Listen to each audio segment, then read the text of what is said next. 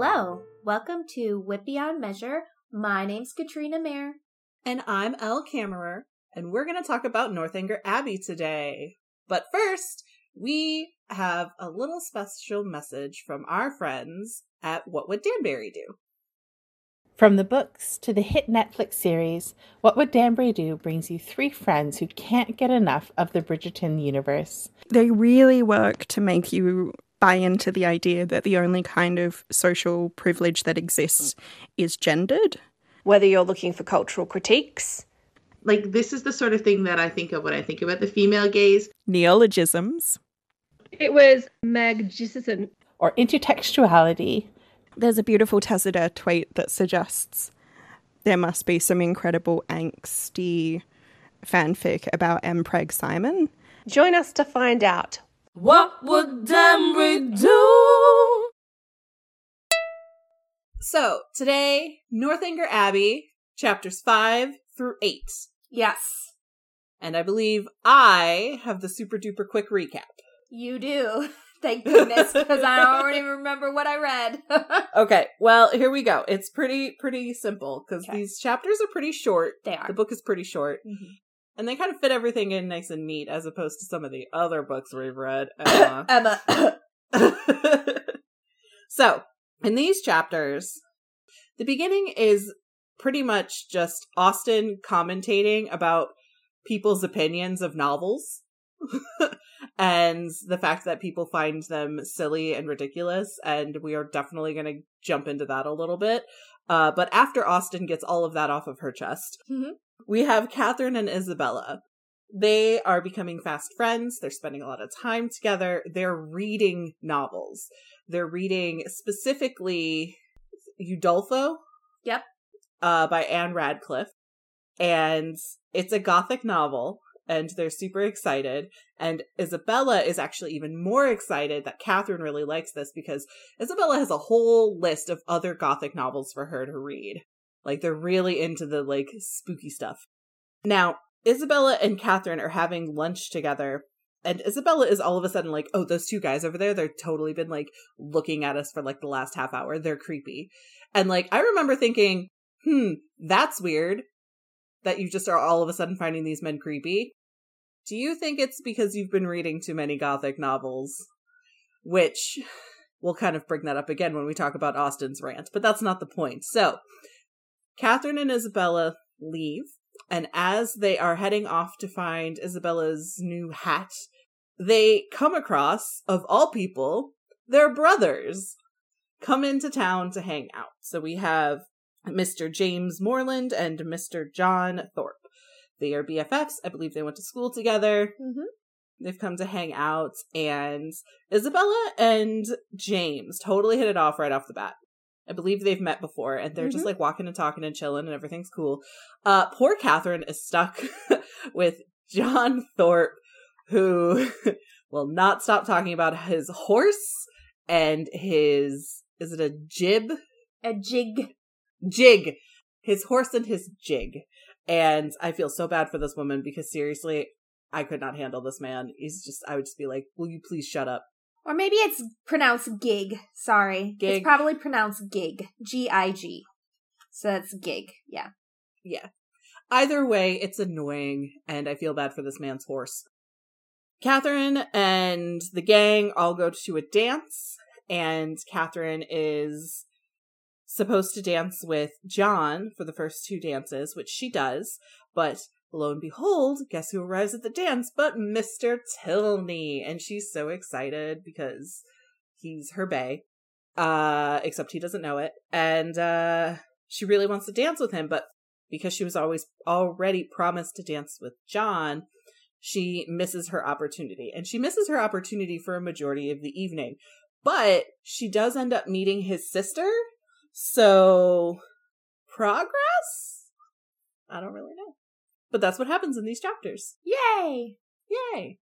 So, where do you want to dive in first? Do we want to just dive Let's in with go in Austen? order. Yeah, let's Okay. just go right in order of the events, because while you have opinions on these books, I have opinions about Isabella and James, and I have opinions about Mr. Thorpe. hardcore. So let's start with Austen and her discussion of novels. Okay, so as we know, like, this book was one of Austen's earliest books, and it's a play on different types of novels at the time. So the sentimental novel and the Gothic novel. We know this. Well, at the time of this being written, novels weren't really that old. Novels were pretty much invented in the 18th century, so the 1700s, and kind of more towards the late end of that century. And I know that that's a really weird concept to think of, that, like, the novel has only been around since the late 1700s, but the novel in the way that we think of it and we see it and we read it today, didn't really come across. Most other things, at least, I will say this, in English canon. Yes. I will that's not an say important for worldwide. Yes, yes, sorry. That's an important distinction. Yeah, go ahead. Yes. I am speaking specifically of English canon, because I'm pretty sure that there are other cultures who created things more akin to the novel before that, but in English canon specifically, the English didn't create the novel until the 1700s. So they're not really that old. They're kind of weird. I took a class on 18th century lit, and they were some of the worst books I've ever read. So here's what I think of when I think of, like, the early novel in terms of English literature. It's kind of like equivalent to when Reddit started, and, like, people were like, what is this? And they just put on whatever crap they wanted. It didn't matter how right or how wrong it was. Like, people just put stuff on there and people would comment on it and it would just snowball. And that is kind of like how I feel about really early examples of the novel in English literature. It's almost like people are just writing down the weirdest shit they can think of for shock value. And it's like they didn't quite understand how to tell a story, because before this, things would be done in play version or in poetry and stuff like that. So, or in spoken, or in oral tradition. Spoken short stories and stuff like that, but like a full-length novel that, like, took place over a longer period of time, and we watched these characters move from one time of their lives to another and things like that. They weren't quite certain what to do, like what to leave out and what to put in and stuff like that. So a lot of them actually started off like the main character was born. And then there's like 2 or 3 chapters about how crappy their childhood was, and then like their like adulthood, and then like the actual plot of the story would happen. So it's just like the first chunk of the novel you didn't need. It's all like, you don't need it. It could have been done in exposition, and then like the main chunk of the plot is toward the end of the book. A little bit like Emma. No, sorry. What? No, it's not. It's really not. I'm just talking. Yeah. But yeah, so early novels, they were a bit of a struggle. Now, there were some that still today people talk about that are really important, like Tristram Shandy. That's one that's pretty important, but I'm not going to lie, they were a bit of a struggle. And apparently, at the time, they were also a bit of a struggle for people. So Austen, in these sections where she's talking about like how people would think of reading novels as like something really frivolous and something kind of silly, and there's really no point in doing it. Right. And which, I mean, not gonna lie, certain novels still have that today. Like romance novels, people are just like, that's so frivolous, why are you reading that trash, blah blah blah blah blah, which we all know is bullshit. But that was how all novels were taken back then. It's like, why are you reading this? And I think also to that point, like, at least what we've seen in these pages, and especially if you're following along, sometimes the attribution of people who are reading novels, it's mostly women who are reading novels. So it's like kind of a woman's activity. And if a man does read a novel, it's generally something that, even described in these chapters, is probably kind of dull, probably is like very, like more on the informational side or the sermon type side of things, even though it is a novel. And it's something that like people regard really highly. And we do that still today, right? Yeah, so a lot of the quote-unquote novels that men would read at this time weren't really fiction. Yeah. They were like compilations of essays or collections of poems and critiques of those. Specifically in this book, Austen mentions like a book like that talks about Milton and somebody else I can't remember, but we all know Milton wrote Paradise Lost, so the big epic poem. So like that book that she was talking about, Austen was talking about, is pretty much like somebody is writing about Milton and critiquing his work, and then the other person, who I can't remember off the top of my head. But yeah, so those were the types of quote-unquote books/novels that men would read. They would also read other things, obviously. Like, men were reading, but they weren't reading novels. Yeah. They were like, oh, agriculture reports, oh, business stuff, oh, sermons, like things that related specifically to them. Well, and even if they were reading things that we would consider quote unquote like more fiction or more like literature, again, it was mostly like critiques and essays of things that felt like they held more weight. So like poems of the past, essays of the past, plays of the past, really highbrow stuff. Yeah. So specifically here, in my handy dandy annotated Northanger Abbey, it comments about like, I do think that this is funny. The problem people had with novels back then are the same problem I have with those same novels now. And that is they focused on the poor quality of these novels that were written in the late 1700s. This objection grew especially in the later 18th century because of the poor quality of most novels then compared to some of the noted works of the mid-18th century. So we had novels of the late 18th century were being they were being compared to works, not novels, of the early 18th century. Yeah. So the stuff that was written before the novels was better than the novels. Yeah. So people are like, why the hell are we reading this? Like, this is stupid.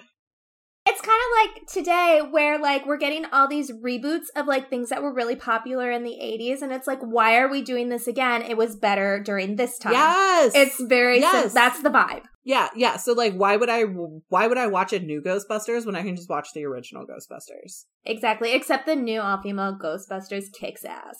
I'm not even talking about that one. I'm talking about the new one with the kid from Stranger Things. Oh, okay. I don't know about that I just saw a preview for it, okay. So that's why that came to mind. But yeah, no, there's a new reboot. Okay, interesting. Yeah. So, but one of the big critiques here is that specifically women weren't the ones reading novels. And what Austen really kind of gets into specifically in this book, and I think it even says like the author of this has this opinion, is that female characters in novels weren't reading novels. Like, female characters in novels would find novels frivolous. And she thought that was really stupid. Yeah. So, yeah. So she would actually say, like, writers would condemn novels in their own novels. Yeah. Yeah. And it's just really stupid. And apparently, if we think back to Pride and Prejudice, Austen raises this issue as well in Pride and Prejudice when she has a foolish and pompous clergyman declare that he never reads novels. So. Well, and we can even look here to Mr. Thorpe, who, like, says that he has no time for novels. He thinks they're ridiculous, but he's read XYZ highbrow thing, but everything else is ridiculous. And he's portrayed as a ridiculous character as well. Yeah. And like modern day stuff, like I was saying, like people get so much ridicule for like reading quote unquote frivolous things like romances and even sometimes YA for like adults to read YA. They're like, why the hell are you doing this? When instead you should be reading the like highbrow, like contemporary, like literate or not lit, like modern literature? No, literary fiction. Oh yeah. You should be reading literary fiction. And I'm like, but literary fiction is boring. It is boring. It's so boring. If I'm gonna read, I want to be entertained and I want to be taken on an adventure. And I'm not saying like that all the time because there's a time and a place for other types of books. obviously. Like, I'm a big fan of nonfiction and things like that as well. But most of the time, if I'm reading, I want to go on an adventure. Yeah, and literary fiction feels more like something that's there to make you think. And, like, I get that. And that's it's just not for me. Yeah, but it's also not better than other types of fiction because literary fiction makes you think. Like, I would rather feel and just be transported away to a different place. But, but that's not the point. Point is, you know, people are still ridiculing things today as they were back then. Exactly. Now, one of the other things that was really ridiculed at the time, and this is kind of talked about a little bit, not less so in such obvious ways in this book, it's that people were afraid that women reading novels would then start acting like the heroines in the novels. It would give them ideas, and then they'd start thinking. Yeah. Well, not even just that. It was like... That was a Beauty and the Beast quote. Sorry, guys. When Gaston's like, why are you reading? And, like, give you ideas, you start thinking. Nope, okay. How do you read this? There aren't even pictures. Essentially, like, they were afraid that, like, women would start, like, being, or trying to find romance and being sexualized and stuff like that. So, yeah. That was one of the fears. And I bring this up because of what I said before about Isabella all of a sudden finding these men in, I don't know, are they in like a cafe or a parlor or something? Yeah, they're at the pump room. Okay, so this is where we're actually going to get into the actual story part of this. So Catherine meets Isabella at the pump room, and they're sitting there and they're chatting and they're talking about the books that they're reading, which are Gothic novels. So Isabella then suddenly starts talking about these men who have supposedly been watching them, and how it, like, she kind of comes off as like, oh, it's creepy and it's mysterious and like, let's, like, you know, kind of like go over here and see what they do, blah, blah, blah, blah, blah. And the only reason why I bring this up is because of that whole idea of, if women read novels, they're gonna start doing things that they see in the novels, like in their real life. And I'm starting to think that Isabella is starting to feel like she's living in a Gothic novel. So yeah, I totally see that too. But then also the vibe is, yeah, she is being influenced by these novels and she's like looking for like excitement and that kind of thing in her real life, so she attributes that to these men. But also it's just kind of like the thing where like you're with your girlfriend and you're young and you're like, oh my god, those guys are checking us out, that's so gross, let's go walk right in front of them, oh my god, they're leaving, let's follow them and see what they're doing, they're so gross. But like you're really intrigued and you are like clearly into them. I can see that. That's also the vibe I get. I can see that. But yeah, I was also, my brain just went to, oh my gosh, she's totally trying to pretend like she's in a Gothic novel. Yeah. And I do want to talk really quickly before we get more into the actual story of what happens about Gothic novels specifically, because like there's actually a difference depending on what kind of Gothic novel you're looking at. So the Gothic novel came out of like this growing type of novel, the sentimental novel. The Gothic novel also focuses on a quote-unquote heroine in distress. Whereas in a sentimental novel, the heroine in distress is all about like love and feelings and blah, blah, blah. But Gothic novels started to focus on like the heroine was threatened by extreme horrors, often actually or apparently supernatural. The focus was on arousing the reader to a state of acute terror and trepidation, as opposed to just feeling happy or sad for the heroine. Now, the English Gothic novel, which is what Austen is what she's making a parody of, is specifically kind of like in reference to like Radcliffe's Mysteries of Udolpho. And the English Gothic novel only implies horrors or suggests the horrors are there. And it kind of like suggests that these horrors and these terrors are just within the mind of the heroine. As opposed to German Gothic novels of the time, to where there was actually scary shit happening. Yeah. And I'm like, I want to read those. Yes. So, But yeah, so that's the other reason why I'm thinking that Isabella was trying to be more of like the gothic novel kind of like in real life, because it's all like in the head of the heroine.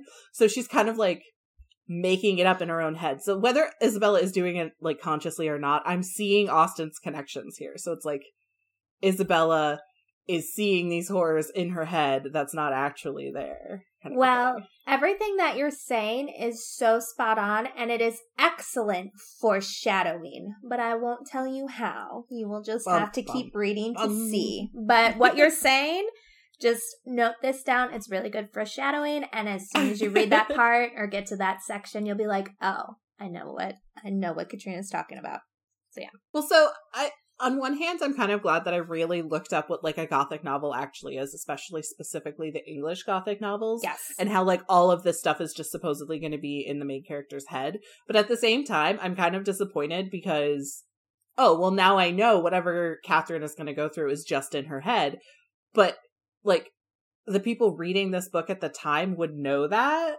Yeah. So like Austen knew that and stuff. So yeah. So there's a difference between the English Gothic novel and horror. And I think sometimes people connect those two. They assume that, oh, because it's a Gothic novel, because it's supernatural, it's automatically going to be horror. And that's not always the case. No. I feel like those German ones that we're talking about. The German ones are straight up horror. That is like where horror come from. Like, yes. Yeah, we Germans are good with scaring things. Like, we really are. Like Brothers children. Grimm. Specifically to scare children into being good. Like that's the whole premise of all of those stories is to keep children from getting abducted and wandering away and like bad things happening to them. Now, is it good to scare children into that? No, it's not. But that's what people did. No, this is why I'm not going to have kids. It's really not good. It messes people up. Yeah. Anyway, moving on to Northanger Abbey. So, Catherine and Isabella are at the pump room. They're talking about these books, and Isabella gets these creepy vibes from these guys, and Catherine's just like, huh, what? Because she's so naive. She is. It's adorable. It really and also is. painful. It's really cute. So all of that happens, and then they like kind of start to follow those guys. Isabella's like, oh, let's go look at the hat, and now Catherine's like, what if we come across those guys? And she's like, no big deal, it's gonna be fine, whatever. And so they're walking, they're going down the main street in Bath, which is like notoriously busy. It is like essentially 1800s rush hour traffic all the time. There's like horses and carts and buggies and coaches and all that stuff going on here because it's a main road that leads to other big major cities. So they talk about how terrible that is. And as they're coming through trying to cut around it, they are almost run over by this horse and gig. And who is upon it but their brothers? Because who else would run them over other than their brothers? Like, exactly. Brothers running sisters over is just a thing. It's a thing. Yep. Yeah. So this is where we finally get to meet these brothers that were talked about in the previous chapters, because that's kind of a connection that Isabella and Catherine have had, because Isabella has met Catherine's brother, James. Yeah. So we get to see this interaction. And also, I think this is one of the first times we really get to see Catherine interacting with her siblings, because the beginning of the book is mostly exposition. So, right? Was that the right word? Yep. So James seems like a nice guy. Yeah, he loves his sister Catherine. He very clearly likes Isabella, and it's very clear that Isabella likes him. To the point where he tells Catherine when they're alone, like, Isabella's great. Isn't she great? She's the kind of person I want you to hang out with. Isn't she awesome? She's really awesome. I'm gonna marry her. Like, that is, that's basically what you get. He doesn't say he's going to do that, but like, you know, that's what he puts out there. Which Catherine is just like, yeah, cool, okay. I hang out with her anyway. Yeah. What else? Yep. But let's talk about John. John Thorpe. Oh my God. He's like, I feel like this is the inspiration for Mr. Collins. Not to the degree that Mr. Collins is, but in terms of the annoyance. Like, this is the inspiration for the annoyance of Mr. Collins. You know, he also reminds me of post-marriage Elton. Yeah. Yeah, because he just talks about things that nobody else cares about, like, in nauseam. Mm-hmm. Like, so when they arrive, John is like, oh, how many miles do you think it was? Because we left at 11 and we got here at this time, and my horse easily goes 10 miles an hour because it's a super fast horse. And so, oh yeah, it's been 25 miles. And James is like, it was 23 and a half. And John's like, couldn't be, because my horse only goes 10 miles an hour. He doesn't go any slower. How dare my horse go slower? Look at how great of a horse this is. Like, he kind of has a crush on his horse. Yeah. Well, it's not even just that, because the way he talks about his horse and the way he talks about this thing that he is riding in, which he talks about the good deal he got on it. He doesn't say it's a good deal, but he doesn't say it's a bad deal. He's like trying to make it like he did just right. He didn't pay too much for it, you know, because he, doesn't want to be seen as being somebody who could be taken advantage of. But he also doesn't want to seem cheap. So he's like, but it was still like this other guy wanted to buy it from me and he wanted to spend more. So clearly it's not cheap, right? Yeah. He's trying to like make it seem like he got the best deal. And he talks about it like how a guy today would talk about a Corvette or something. Well, so, and actually, so this is kind of funny. It reminds me of this guy that I knew years ago when I was working at a bank. He would come in, he was one of the customers, and he was just like, oh yeah, I bought this really old Jaguar. This guy was selling it. He needed to get rid of it. I bought it for $1,000. And I'm like, dude, I would give my left leg to buy a Jaguar for $1,000. I currently don't have a working vehicle. How does this happen? And then my friend was like, oh, it's because rich guys know each other, and they're just like, oh yeah, I don't really need to make money off of this, so here you go.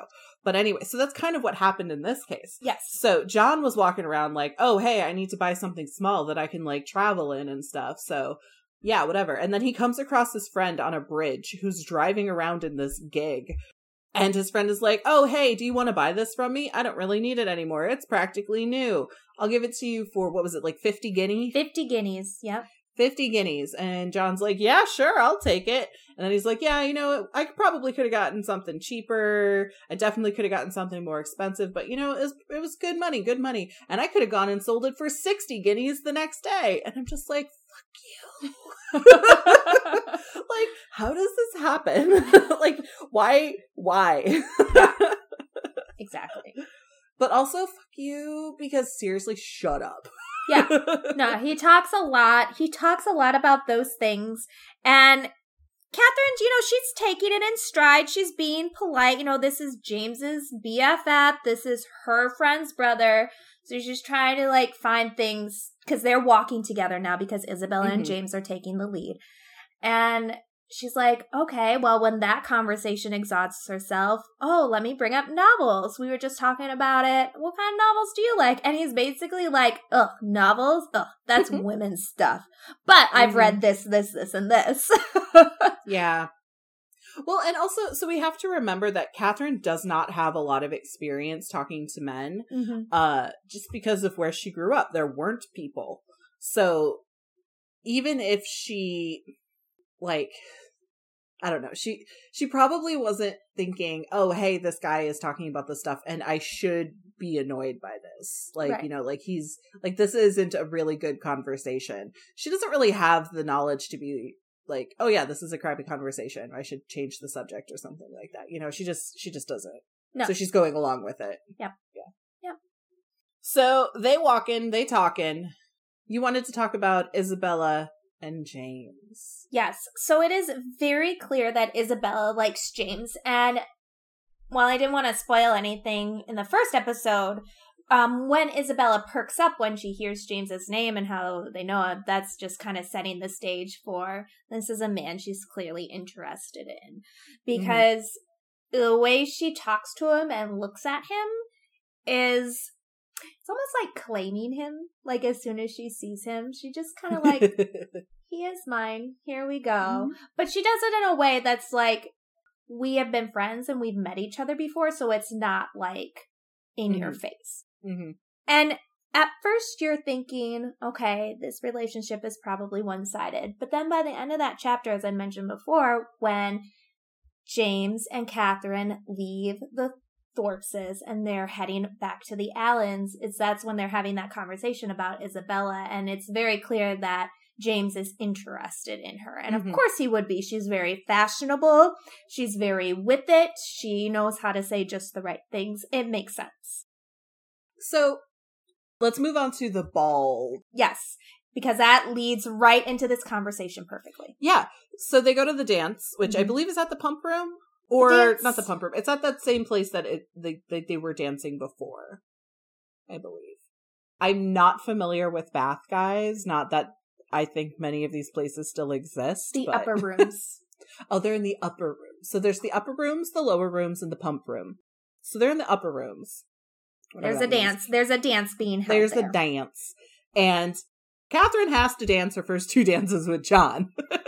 Yes, because she agreed to dance with him. And this is a man she knows and the only one that isn't her brother in the vicinity that she knows. So that makes sense. It makes sense that she would do that. Yeah. So Isabella and James are dancing together. And they seem to dance most of the dances together because, again, Isabella's kind of like, yoink, you're mine. And they're just having a good time. And one of the kind of cute moments that I noticed was... So Isabella and Catherine are normally dancing in like the same group, but they got separated. And when they finally meet back up, Isabella wants to like pull Catherine aside and just like chat, like girl talk. And James just keeps like coming over, like trying to like listen in. Like, ooh, what are you guys talking about? Ooh, what are you guys talking about? And Isabella's just like, get away. You're not a part of this conversation. What if I was talking about you? Like, come on, like, get out of here. Shoot. And he's just like a cute little puppy dog. Just like, oh, what's going on? What's going on? He kind of reminds me a little bit of Bingley. Yeah, because he's near his favorite sister. He's near this girl that he clearly likes. So yeah, he wants to know like what the goss is with them. Yeah. So it's he feels very comfortable with them. Oh, yeah. That's what I thought was fun. Yeah. Totally. I think it's really important to point out that the reason why Catherine and Isabella are separated, they're in different sets, is because at the beginning of the dance, John Thorpe goes off to talk to people, and he talks to people for a really long time, and Isabella's like, we'll wait for you. And then like 5 minutes goes by, and she's like, oh, your brother just wants to dance with me so bad. I can't keep him waiting. I know you'll understand. And so they go off and like that's how they get separated.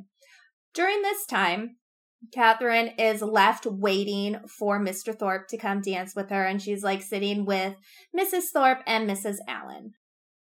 And who walks over but Mr. Tilney, the man she has been looking for this like whole week. She hasn't run into him since the first time she's met him. She's like on pins and needles for him. She sees him and he's walking arm in arm with a very fashionable woman who ends up being his sister. Like, Catherine was looking for him to the point where she was like checking the guest book at the pump room to see if he had come by. And then she got really super worried that he had left Bath. Well, it turns out he had left Bath. He did leave Bath. But he came back, and this time he was with his sister. Yes. So, yeah.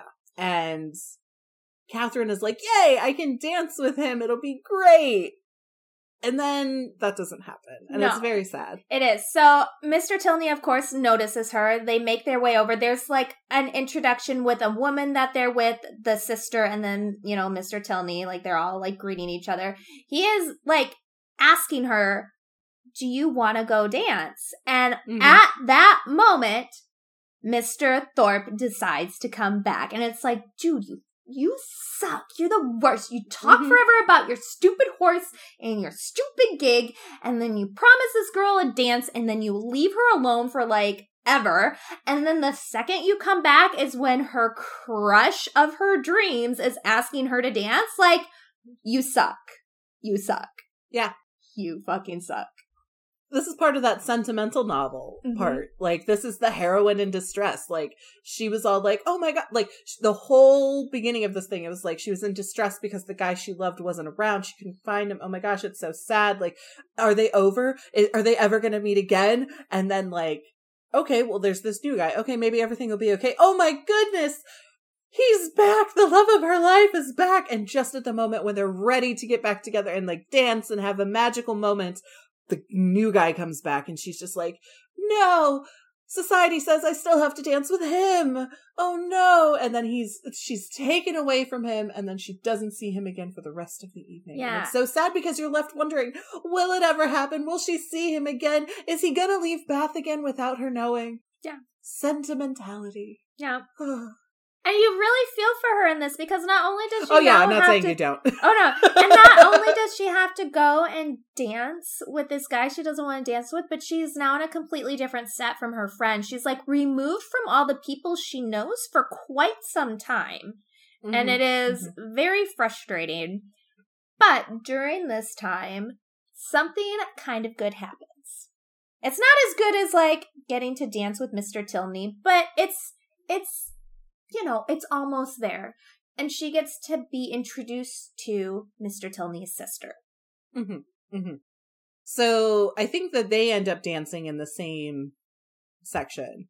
So they get to talking a little bit. They get to, know each other a little bit. So, like, she's not only making another new connection and another new possible friend, but it's also an in with Mr. Tilney. And that's exactly what we need. And that's giving us the hope that the heroine will find her hero again. Yes, exactly. Sorry.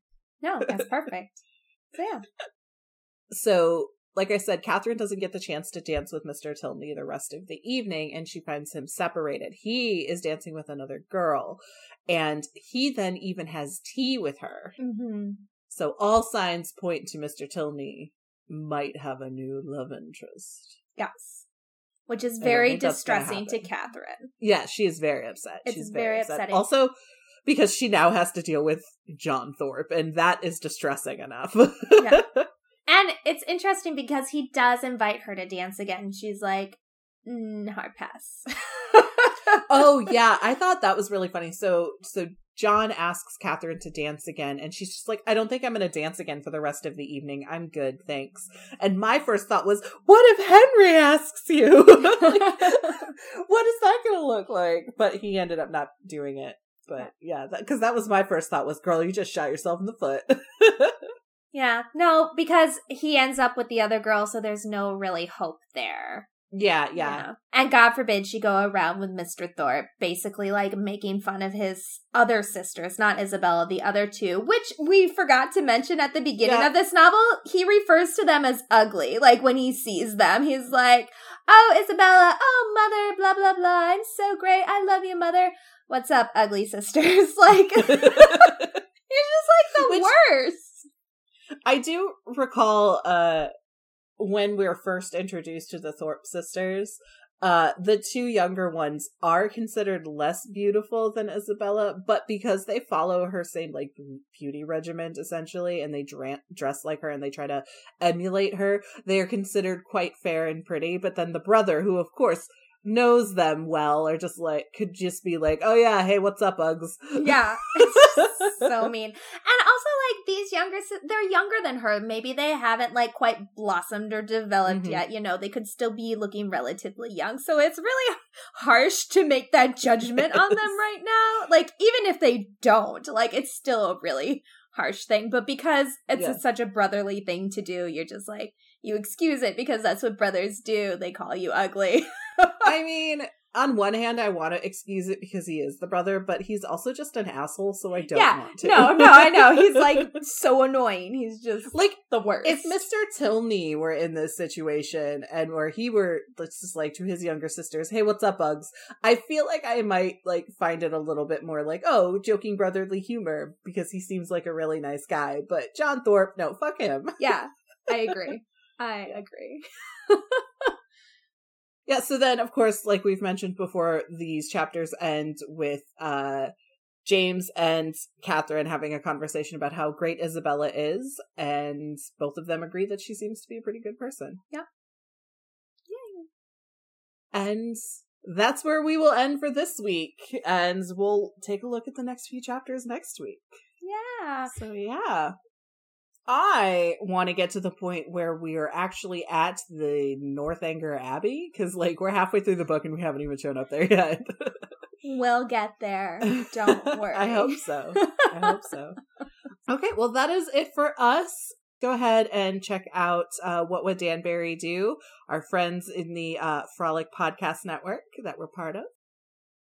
And we'll see you next week. Bye. Bye.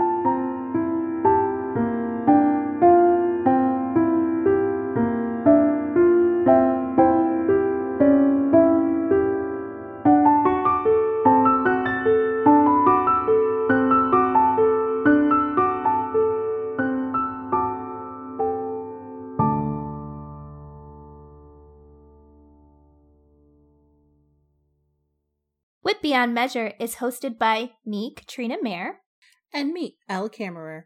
We're part of the Frolic Podcast Network. Find more podcasts you'll love at frolic.media/podcasts.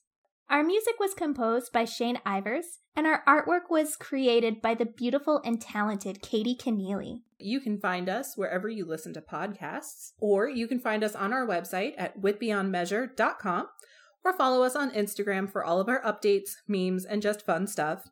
Our handle is at WBM Podcast.